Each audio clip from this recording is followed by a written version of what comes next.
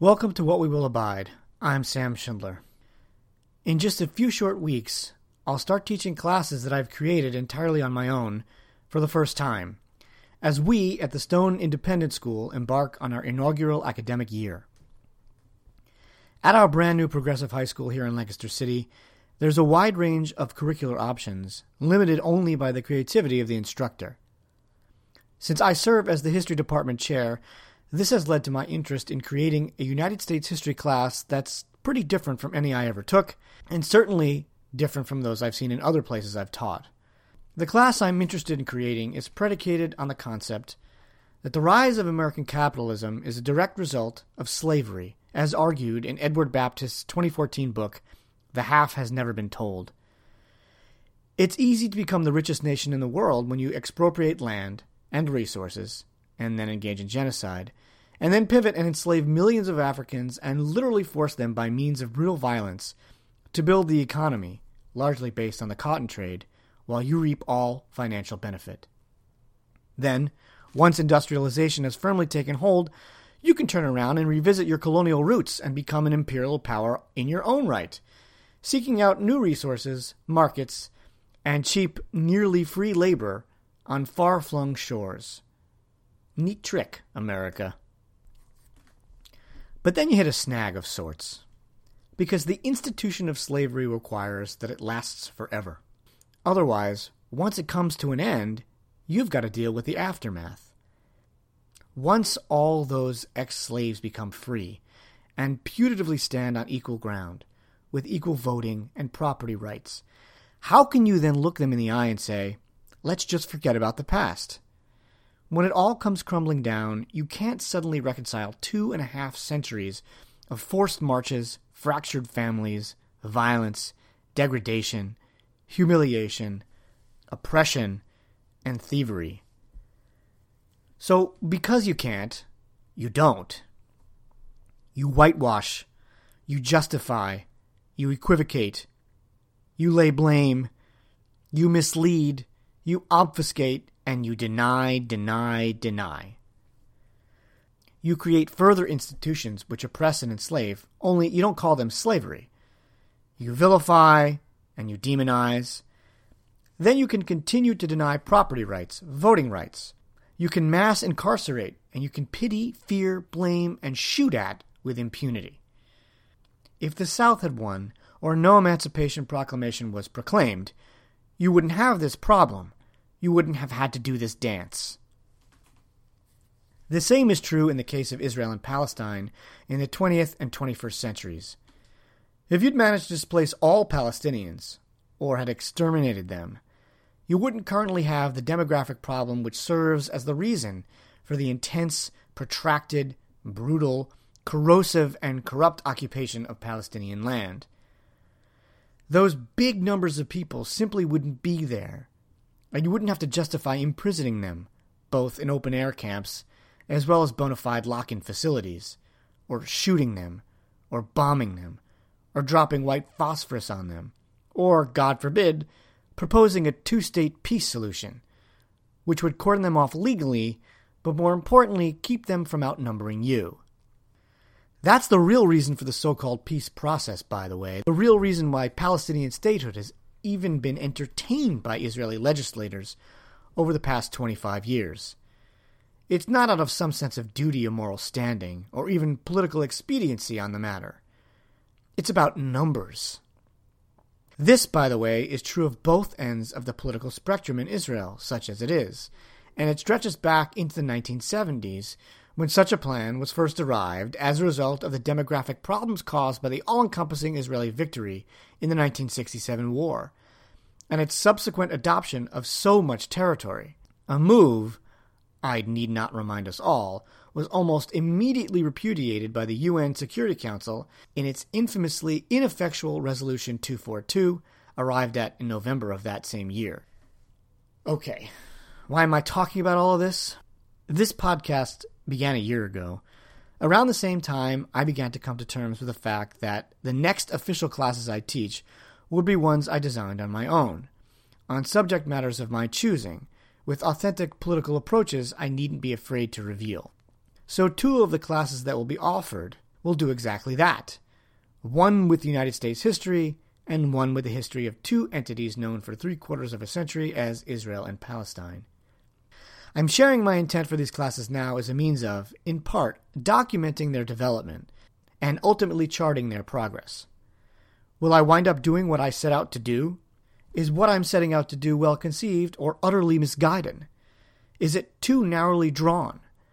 Does it skew matters without the proper proportion of self-awareness and humility? These are just some of the pitfalls I'm afraid of. So I'm going to delve a bit further into my thinking on both these topics, distinct yet thematically related. This is your fair warning.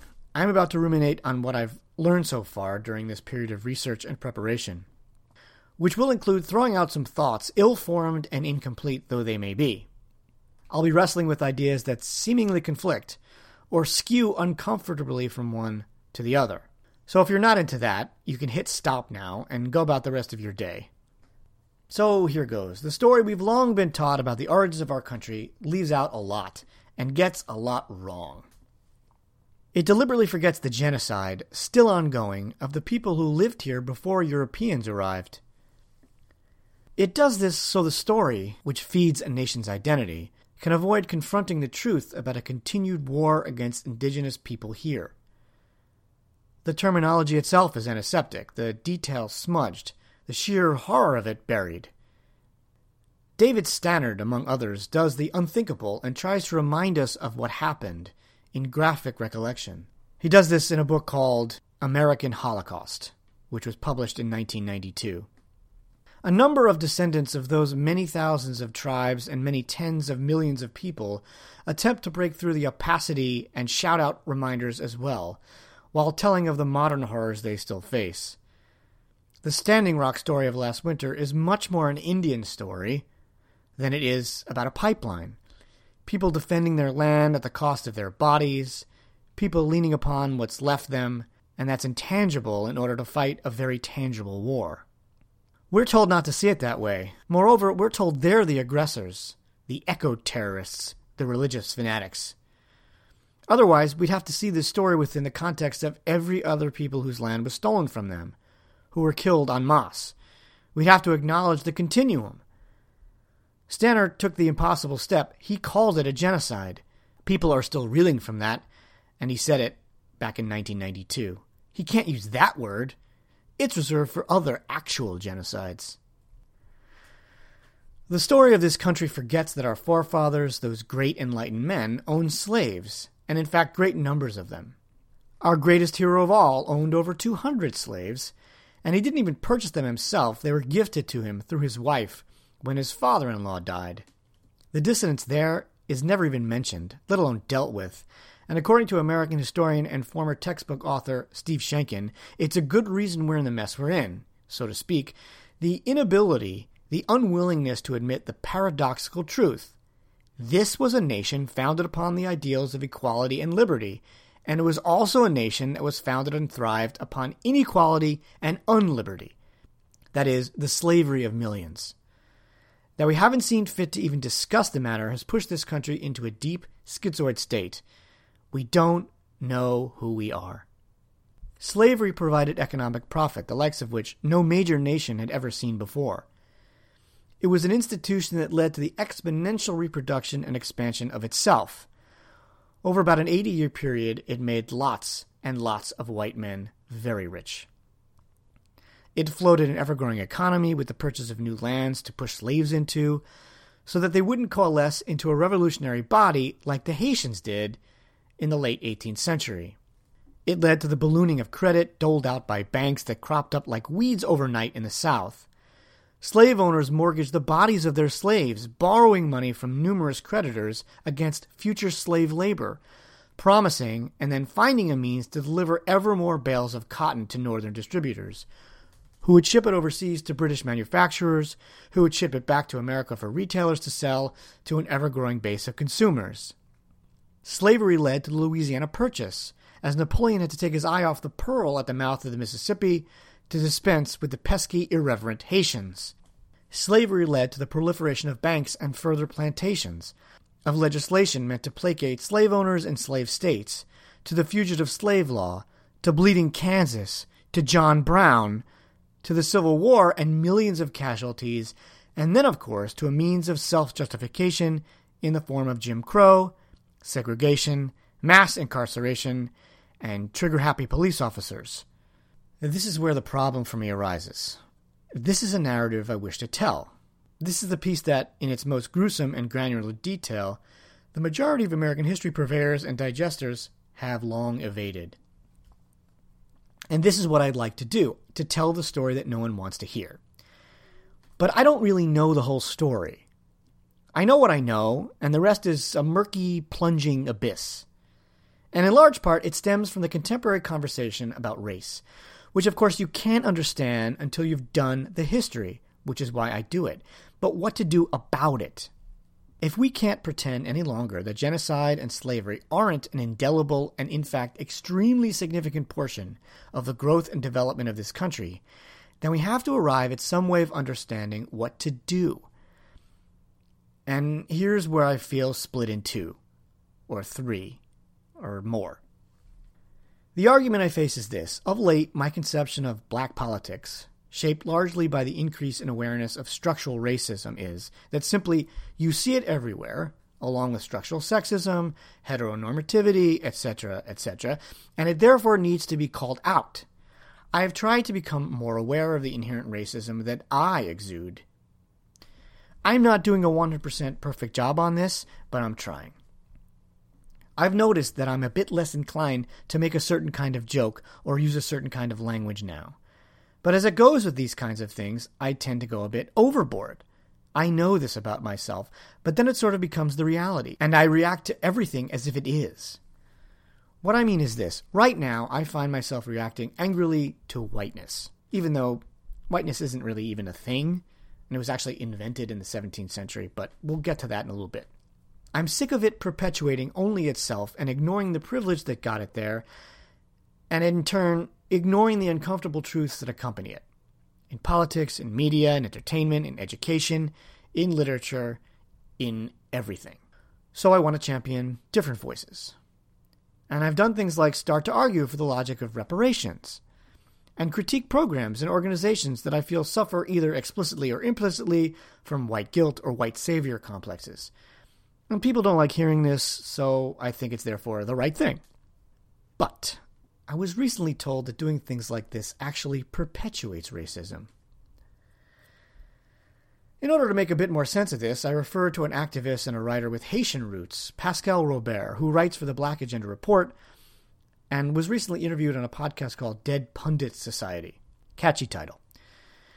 Robert's critique of groups like Black Lives Matter, for example, focus on the emphasis on, quote, disparity statistics, unquote, which only serve to separate black economic disadvantage from white economic disadvantage, when the crush of capitalism harms them all. What he means is that dwelling on the fact that black people are poor and have been shut out of American economic opportunity from the very beginning only invites elites, both black and white, to keep marginalizing them. In addition, Robert is vehemently anti-reparations and takes Ta-Nehisi Coates to task on this count and others. His point is that reparations are pro-capitalists and again have racial disparity at their core. What he fervently advocates for instead is a coalition of both poor blacks and whites, which would offer a robust challenge to capitalism, the real enemy of the people. As a reference point, he mentions Bacon's Rebellion, which took place in Virginia in 1676, and pitted a unified group of black slaves and white indentured servants against Governor William Berkeley, whom they eventually chased out of town. The rebels were infuriated by Berkeley, who raised, quote, great unjust taxes upon the commonalty, unquote, and monopolized the beaver trade. Essentially, these were landless laborers taking out their frustration on their land-owning oppressor. Of course, Berkeley was also accused of being too friendly to Indians, a group whose blood the apparently egalitarian Bacon and his allies were all too eager to shed. The adulation I've heard for Bacon and his mixed band of rebels doesn't include this detail. And coming upon this once again reminded me of something I often forget. Everyone selects facts to their advantage. I've done it myself. Many, many, many times. You use what supports your argument the most, and you jettison the rest. Or as one of my best graduate school professors once said, you just bury the counter-evidence in footnotes. Which reminds me of something else, something that I'm working on, something that I'd like to change about the way I operate in the classroom. Far too often, I've needed to be right. This goes for content I feel passionate about and content that just happens to be the order of the day. Either way, I felt the need to argue for things I'm teaching about, be it a particular element of religious philosophy or some individual endeavor. Far too often, the classroom has become an auditorium whose lectern I stand behind, preaching to insolent rabble who don't know any better. The need to be right and the energy spent getting there exhausts me, and it isn't good pedagogy. And yet, as I confessed in episode 44, when I feel imbued with something that I know is true on a granular level, I defend it to the death, sometimes to my detriment. And while I'm currently mired in trying to figure out where I stand and how to approach the grim legacy of slavery and systemic racism in my country and the world, everything I read and hear and see about Israel and Palestine brings me closer to an incontrovertible, inviolable position. And here I switch gears a bit. Of historically specific eras and events, I've probably read most on Israel and Palestine. I'm still nowhere near uniquely qualified to lecture on the topic in public forums, although I have, recently at the Peace Action Network panel discussion this past spring, see episode 42. I have certainly talked about it a great deal in classrooms of several kinds, and in social circles, sometimes invited to, and sometimes not. In preparing for an elective I will offer at Stone this year, I sought out texts I knew to be trustworthy, accessible, and to my mind, told the correct truth. This is already a mistake, I know. In fact, when I consulted a colleague on the matter of text to use, he suggested that the best route might be to choose one text from each ideological perspective. I immediately bristled at this idea. Why would I deliberately deliver propaganda, skewed data, cherry-picked statistics, outright lies? As far as I'm concerned, there are fundamental facts which need no further explanation, no contextualization from one side or the other. There's the expropriation of land from an indigenous people who lived in Palestine for over 500 years. Rashid Khalidi does a thorough, refreshingly dispassionate job of presenting the evidence in his 1997 book, Palestinian Identity. It goes a long way to repudiate the odious claim Golda Meir made back in 1969 that there was, quote, no such thing as a Palestinian people, unquote, and that, quote, it was not as though there was a Palestinian people in Palestine considering itself as a Palestinian people, and we came in and threw them out and took their country away from them. They did not exist, unquote. Better than justifying your oppression of a people, just pretend they aren't there and never were. Then there's the ethnic cleansing of Palestine between 1947 and 1949, well documented by Israeli historians of the, quote, revisionist, unquote, camp, Benny Morris and Ilan Pappé. This perspective came to the fore in the early 1990s, as the famous Oslo peace was first being brokered and then left to wither. During that period, in which the modern state of Israel was born, about 750,000 Palestinians were killed or displaced from their homes, sent scattered to neighboring countries like Lebanon, Syria, and Jordan, who largely didn't want them. Their descendants now likely number about 5 million. Then, irrefutably, there's the Six-Day War, which took place in 1967, a war orchestrated by an Israeli army eager to unseat Gamal Abdel Nasser, Egypt's pan-Arabist premier. That Israel initiated the offensive is well documented by preeminent Israel-Palestine historian Norman Finkelstein in various publications and interviews. American and Israeli intelligence documents, now declassified, make it clear that the Israelis pestered Johnson's administration time and time again, asking for the green light to blow Nasser away. They never actually got it, but after the swift triumph, they certainly got the attention of the Americans, who then pivoted and saw them as a potential ally in the deepening Cold War, and a means of reestablishing American hegemony given the protracted quagmire in Vietnam. Following the official ceasefire in June of 1967, the Israelis pushed further into Syria in effort to provoke a Syrian response. The goal here was dominion over the Golan Heights. The West Bank, Jerusalem, and the Sinai, including Gaza, had already been secured, but Israel wanted more. It's Moshe Dayan himself who admits to being the architect of the Syrian provocation and explains its purpose in no uncertain terms. It's then, of course, the intermediate and pointed effort to occupy lands taken by force, territory that is euphemistically called disputed, when in fact it's not disputed by anyone at all. Everyone knows who the land belongs to, or belonged to. This is better described as occupation, but really it's a steady buildup of settlement all throughout the West Bank, among other places. Though it technically withdrew its most intrepid settlers from Gaza in 2005, the Israeli military has effectively controlled every aspect of the lives of the 1.5 million Palestinians who live in what's often referred to as the world's largest open-air prison. Israel controls everything that goes in and out of Gaza, blockades its one tiny port, and for good measure does things like regularly demolish homes and cut off electricity.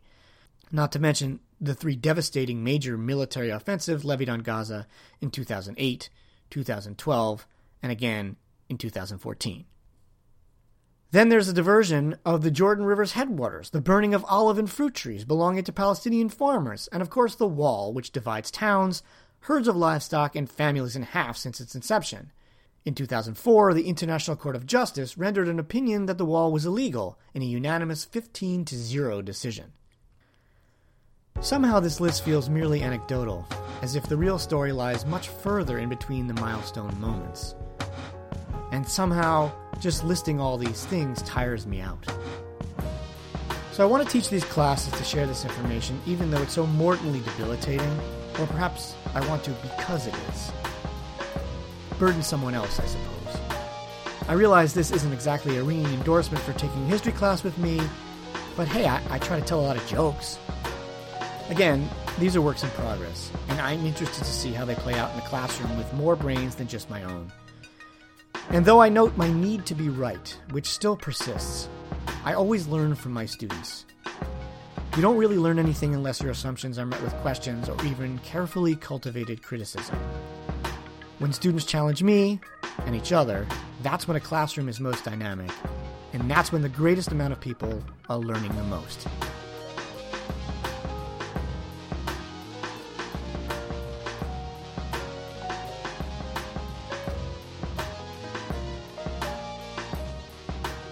Thanks for listening to this episode of What We Will Abide. In the show notes, I'll include links to the books, individuals, and interviews I mentioned.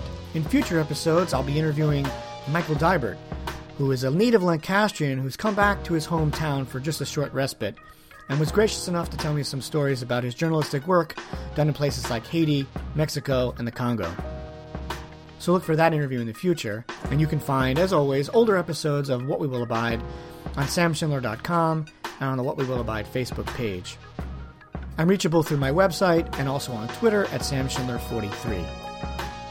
If you have a minute, please leave an iTunes review. It helps newer listeners find the show. And if you have feedback, questions, or comments, or vitriol, or anything in response to this episode, please don't hesitate to share. You can leave comments under the episodes on the website, or you can leave comments under the episode on the Facebook page, whatever you'd like. I welcome dialogue and would love to see more of it.